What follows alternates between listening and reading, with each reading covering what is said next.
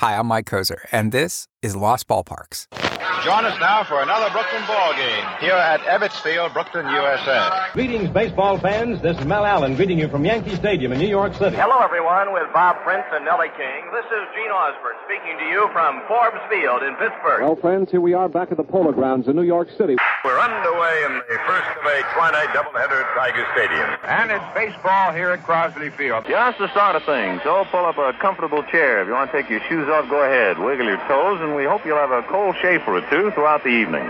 So in 2012, I started a Facebook page called Lost Ballparks, where every day I posted photos, history, and some details about baseball's great old lost ballparks. Places like Ebbets Field, the Polo Grounds, Tiger Stadium, Shibe Park, Old Yankee Stadium, Forbes Field, and others. And what I quickly discovered is that there are quite a few people who are fascinated by this part of baseball history. So I branched out to Twitter and Instagram, and soon after realized that the very best part of Lost Ballparks isn't the photos or historic details, but it's the comments, particularly on Facebook and Instagram, from folks who saw games at these lost ballparks, pieces of baseball's past that had never been told. And after several years, I began to think, what could make Lost Ballparks even better?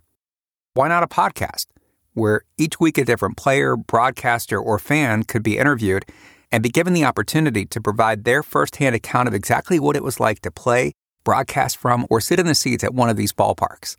And that's how this podcast came to be. Please subscribe on whatever platform you listen to podcasts on. And don't miss a second of this podcast, a journey to the golden age of baseball's lost ballparks.